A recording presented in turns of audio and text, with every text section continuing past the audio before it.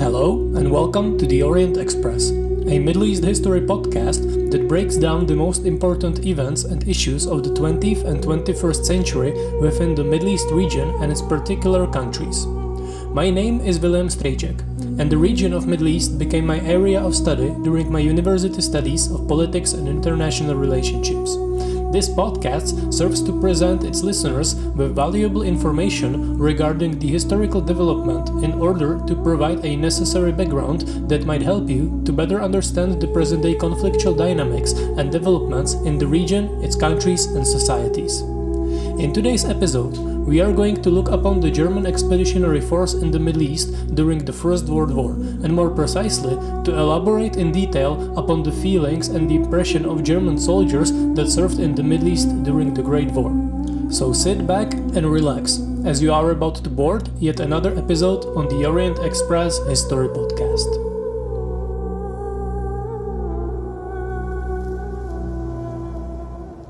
The memories of the German experience in the Ottoman Empire during the war have echoes of a sideshow.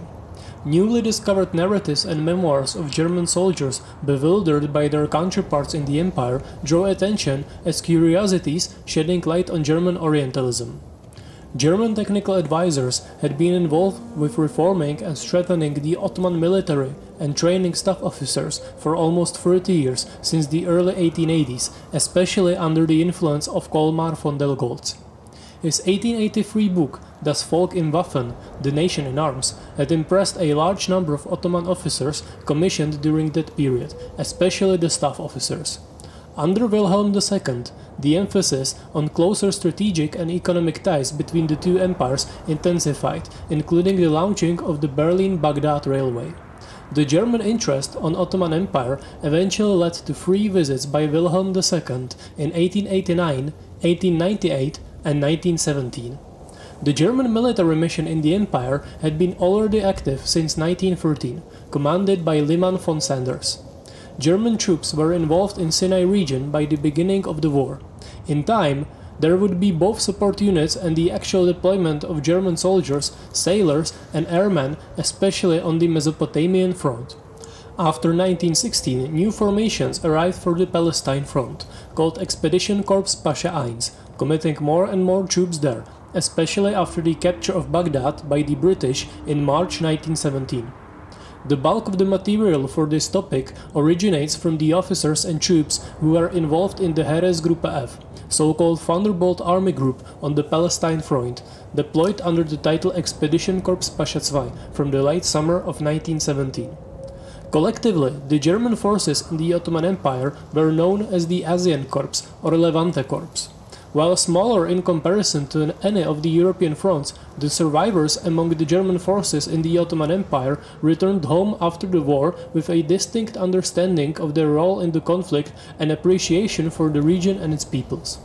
This distinct identity led to their own veterans organization, Bund der Asienkämpfer, League of Asian Fighters.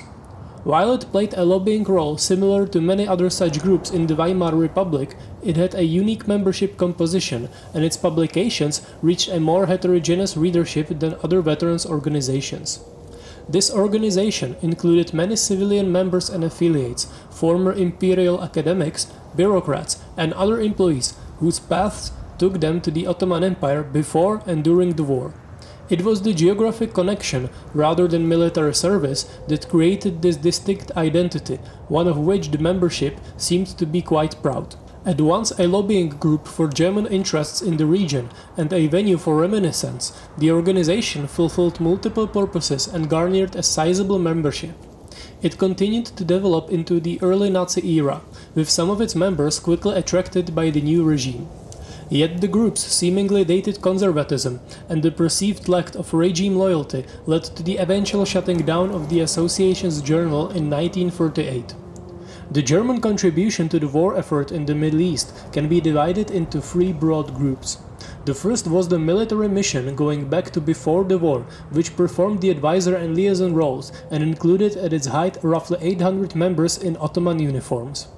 The second included a variety of technical specialists and experts in the fields such as rail transport, shipping and ports, signals intelligence and communications, field engineering, medicine, meteorology, and air units. Some of these specialists were civilians who occasionally served in uniform in temporary capacity. The final group consisted of actual line troops, which included infantry, cavalry and artillery units in German uniforms as separate units within the Ottoman army. For the veterans who founded the organization Bund der Asien-Kämpfer, remembering the legacy of the campaign in the Middle East was a complicated affair. In the difficult year of 1919, the early members of the organization aimed to highlight the connection with the seemingly exotic foreign region with notions of community, sacrifice, and comradeship, and the association, its activities such as reunions, regular meetings, and its publications such as the journal and the yearbooks functioned as forms of memorialization. As was common in the early years of the Weimar Republic, many veterans of the war observed the new German political order with detachment or pure hatred. Along with the longing for past glory, there was also the desire to use the organization as a lobby for veterans' rights, as well as an interest group that focuses on the affairs of the contemporary Middle East. For many military officers and bureaucrats, Ottoman Empire and the Middle East had been a desirable posting location even in the years leading up to the war. The German military mission and the directly deployed troops both received many more applications than they could handle, a condition which increased once the hostilities began. The wish to be posted to the region was not only limited to the officers, even enlisted men or non-commissioned officers could petition to be sent to the Ottoman front. Many of the applicants listed future career or business interests as their reason to go. Once the actual deployments began, however, the difficulties were met. The lack of suitable printed material for training, manuals and language guides and maps hindered the effectiveness of the mission. Added to the situation was the prevalent Orientalist attitudes regarding the troops' expectations from the region and its peoples, with a wide variety of misconceptions and prejudices classifying the various ethnic groups in the empire. In this matter, it is probably safe to suggest that German officers and officials brought more complicated mental maps to the mission. The problems of staffing and recruitment were not idle worries, especially for the officers who had to train and prepare the troops for the arduous deployment. For example, Captain Simon Berhardt recounts how he was quickly disillusioned by the human material entrusted to him in the collection camp before the departure to the Middle East.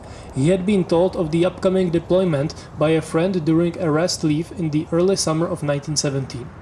Having volunteered for the operation, he was assigned to a camp in Neuhammer, Silesia, preparing personnel for assignment in the Asien-korps.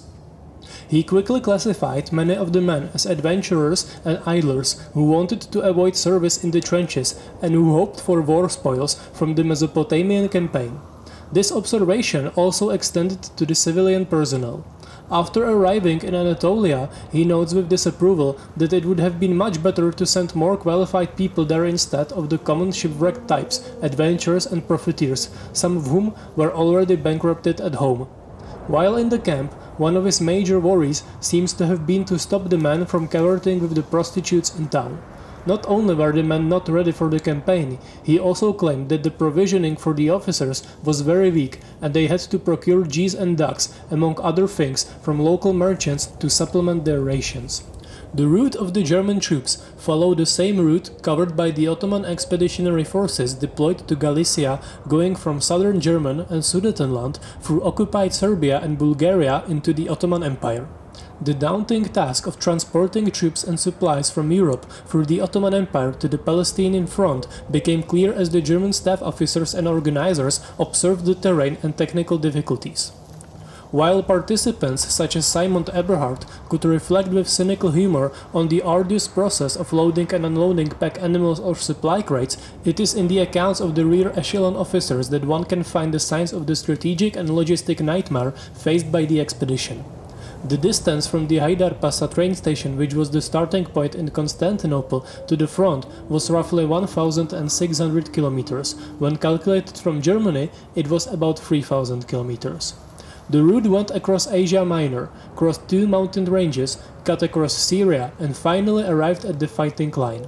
This reality made the logistic of support a major headache for staff and supply officers. The expedition organizers had to contend with issues of single-track or different width types of railroads, as well as personnel and quality control issues on the Ottoman side. When one added the losses through fire, theft, fresh goods going bad under the natural conditions and technical differences, reinforcement and resupply conditions became thoroughly inadequate for modern warfare standards. After the war, German experts who had been involved in logistics operations in the Middle East often returned to this theme of transport challenges. The strategic significance of railroads in the regions, especially observed from the angle of British and French dominance in the post-war years, captured the imagination of German former soldiers and officials with Ottoman service backgrounds. In these reports, with their coronal-like emphasis on what went wrong, it is clear to see the traces of frustration with the technical and human challenges faced by the expeditionary authorities. At the core of the transport hub into the Ottoman Middle East was the Hijaz Railway, extending from Damascus to Medina, which also had a branch line to Haifa. By the beginning of the war, the railway had roughly 1,500 kilometers of track. This was the network that carried the likes of Simon Eberhard to the Palestinian front. The shortages of 1917 and onwards made running the railroad a problem in itself. Trying to burn wood in the locomotives caused a series of issues, chief among them the risk of flying spark fires. By the summer of 1918, fuel for lighting was a real scarcity. German officials supplied tar oil to keep the lamps on the wagon burning. All of this, along with food supply problems, seems to have taxed the patience of German technical and logistics personnel, all too accustomed to European peacetime conditions. Yet in their accounts, they do highlight the importance of cooperation with Ottoman mid-level officials and officers, even though they concede the damages caused by theft and desertion by 1918. One significant point in these accounts is the emphasis placed upon the quality of German-trained Turkish personnel, the hint of proud paternalistic superiority even present toward the junior allies, even if the fighting took place on their soil. For all the enthusiasm for the fighting elan on the Ottoman troops, officers such as Simon Eberhard were also not immune to the general prejudices regarding the peoples of the Middle East. For example, soon after arriving in Constantinople, he reports being greeted by a German railroad official with a curt "Welcome to the land of filth." While Simon Eberhard claims to have been shocked at this admission, he adds that he later agreed with the man's verdict that he saw the unquestionably big problems of Turkish rule in the region. On the more positive side, his account is also replete with detailed descriptions of stunning scenery throughout Anatolia, even if he claimed that his aim was not to write about the usual minarets and sunsets but the views of the regular field soldier. Officers exhausted by the physical and technical demands of the expedition deflected their frustration to what they believed was the natural and cultural qualities of the Turk. Laziness, fatalism, living hand to mouth with no reflection for the future, primitive conditions figured all too easily in representative accounts. It is clear from such accounts that German officers felt uncomfortable dealing with the local conditions, while also feeling professionally and culturally superior to their hosts. The decision to cut loose from the Ottoman supply chain seems to have been taken quite early on, with German officers and officials taking over the supply and logistics duties in the stations and waypoints through which the expeditionary troops crossed. The overall impression presented to German post-war readers was one of German ingenuity in the face of rather inhospitable, unhelpful and thankless environment. The challenges of the actual physical environment emerged most forcefully through the hygienic conditions of the region. Medical professionals attached to units or those seconded to Ottoman civilian installations began noting infectious enteric diseases among the troops as early as during the transport phase through Anatolia. Lice became a major issue due to the conditions in train transports. Both typhoid fever, relapsing fever, and typhus claimed thousands of victims among the troops and the local population, which included a large number of refugees. Until 1916, the epidemics were difficult to control, and counting among their victims Colmar von der Goltz and the German consul in Damascus. Dysentery and cholera made up the second group of diseases, which took a toll on the troops. In relation to the hygienic conditions, especially the problems with the quality of the water supply, German authorities were exhausted by the local living standards that echoed the biblical stories. Just as in the railroad officials' remembrances, the balance sheet of cooperation on the hygienic and medical fields was uneven. Ottoman physicians and officials trained by Germans or other Europeans received positive marks, while many of the other local personnel failed to impress the Germans. Regarding the German expedition, one could also find several analyses from the ranks of highest participants in the expedition. One such example was the experience of the General Gerold von Gleich, a Württemberger with a military pedigree, son of a general, and a prolific writer on military and scientific topics. Von Gleich had the unique background of both having observed the Ottomans from the opposing side as the German military attaché in Greece during the Balkan Wars and as the chief of staff of the Ottoman Sixth Army in 1916, working under von der Goltz and later Halil Pasha. That latter fact made him a veteran of the successful Kut al-Amara campaign that shall be mentioned during the episode considering Mesopotamian campaign, and provided him with a wealth of first-hand experience about the capabilities and limitations of the German expedition and the Ottoman allies. Von Gleich's stocktaking of the expedition was quite direct. He is one of the few early commentators who designated the whole undertaking as a colonial war, regardless of the fact that it took place on the Ottoman territory. Partially, this was due to having the British as the opponent, but the colonial attitude also stemmed from the fact that the conditions, expectations, and reality all depended on understanding that this was not the West, but someplace else outside the daily normality of German fighting men. Von Gleich also underlined the Germans' own shortcomings in preparation, especially in the fields of printed material and linguistic competence. Coupled with these problems, the German bureaucracy's shortcoming, such as the mail taking on average 6 weeks to reach Germany and back, contributed to the mental discomfort of the German troops at the front. The calm and clinical observations of a commander with the caliber of von Gleich regarding the defeat and the collapse in 1918 were one thing, but the same experience reported from the perspective of field officers and the men serving at various locations of the front was a more emotional affair. Simon Eberhard, for example, talks about the shock waves of British breakthrough in September 1918 and the spread of panic and resignation among the ranks. The air attacks, insufficient supplies, and poor means of transport figure strongly in the last pages of Simon Eberhard's account, as they were probably experienced by many other troops at the front.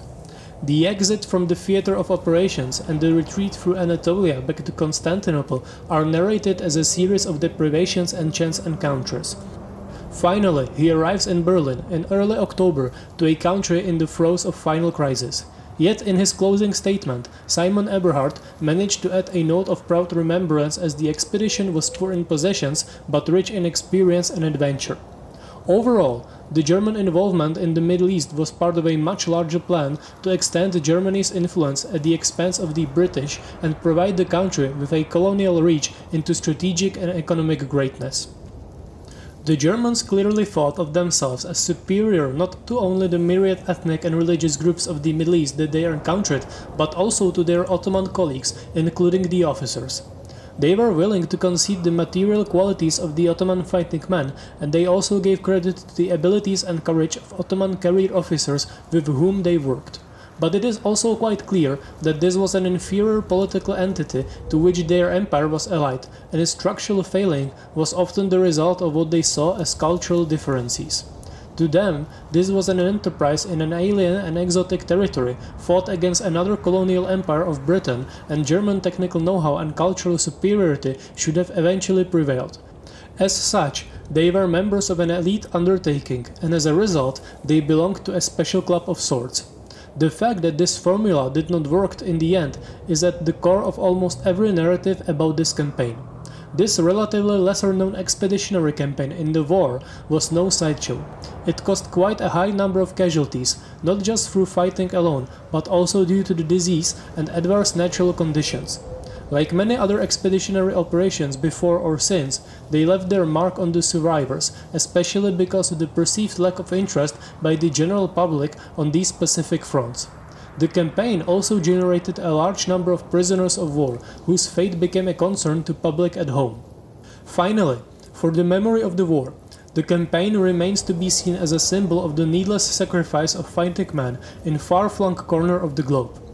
Due to this reason, the German expeditionary campaign in the Middle East deserved more interest and further analysis of not just the actual tactical results, but also the perspective of social and cultural experience of the soldiers themselves. With that being said, we've arrived to the very end of this episode. As always, thank you for listening to the Orient Express History podcast that aims to provide interesting and detailed information about the history of the Middle East. If you liked this episode, I will be more than glad if you leave a rating or if you share it amongst your friends or at social media. Also, if you found this episode interesting, you can also visit my Instagram or Facebook account called the Orient Express Podcast, where I am constantly posting interesting stuff related to previous or upcoming episodes, so if you're curious about the topic of the upcoming episode, don't forget to hit the like and follow button and share this episode amongst your friends. See you next week with another episode of the Orient Express History Podcast.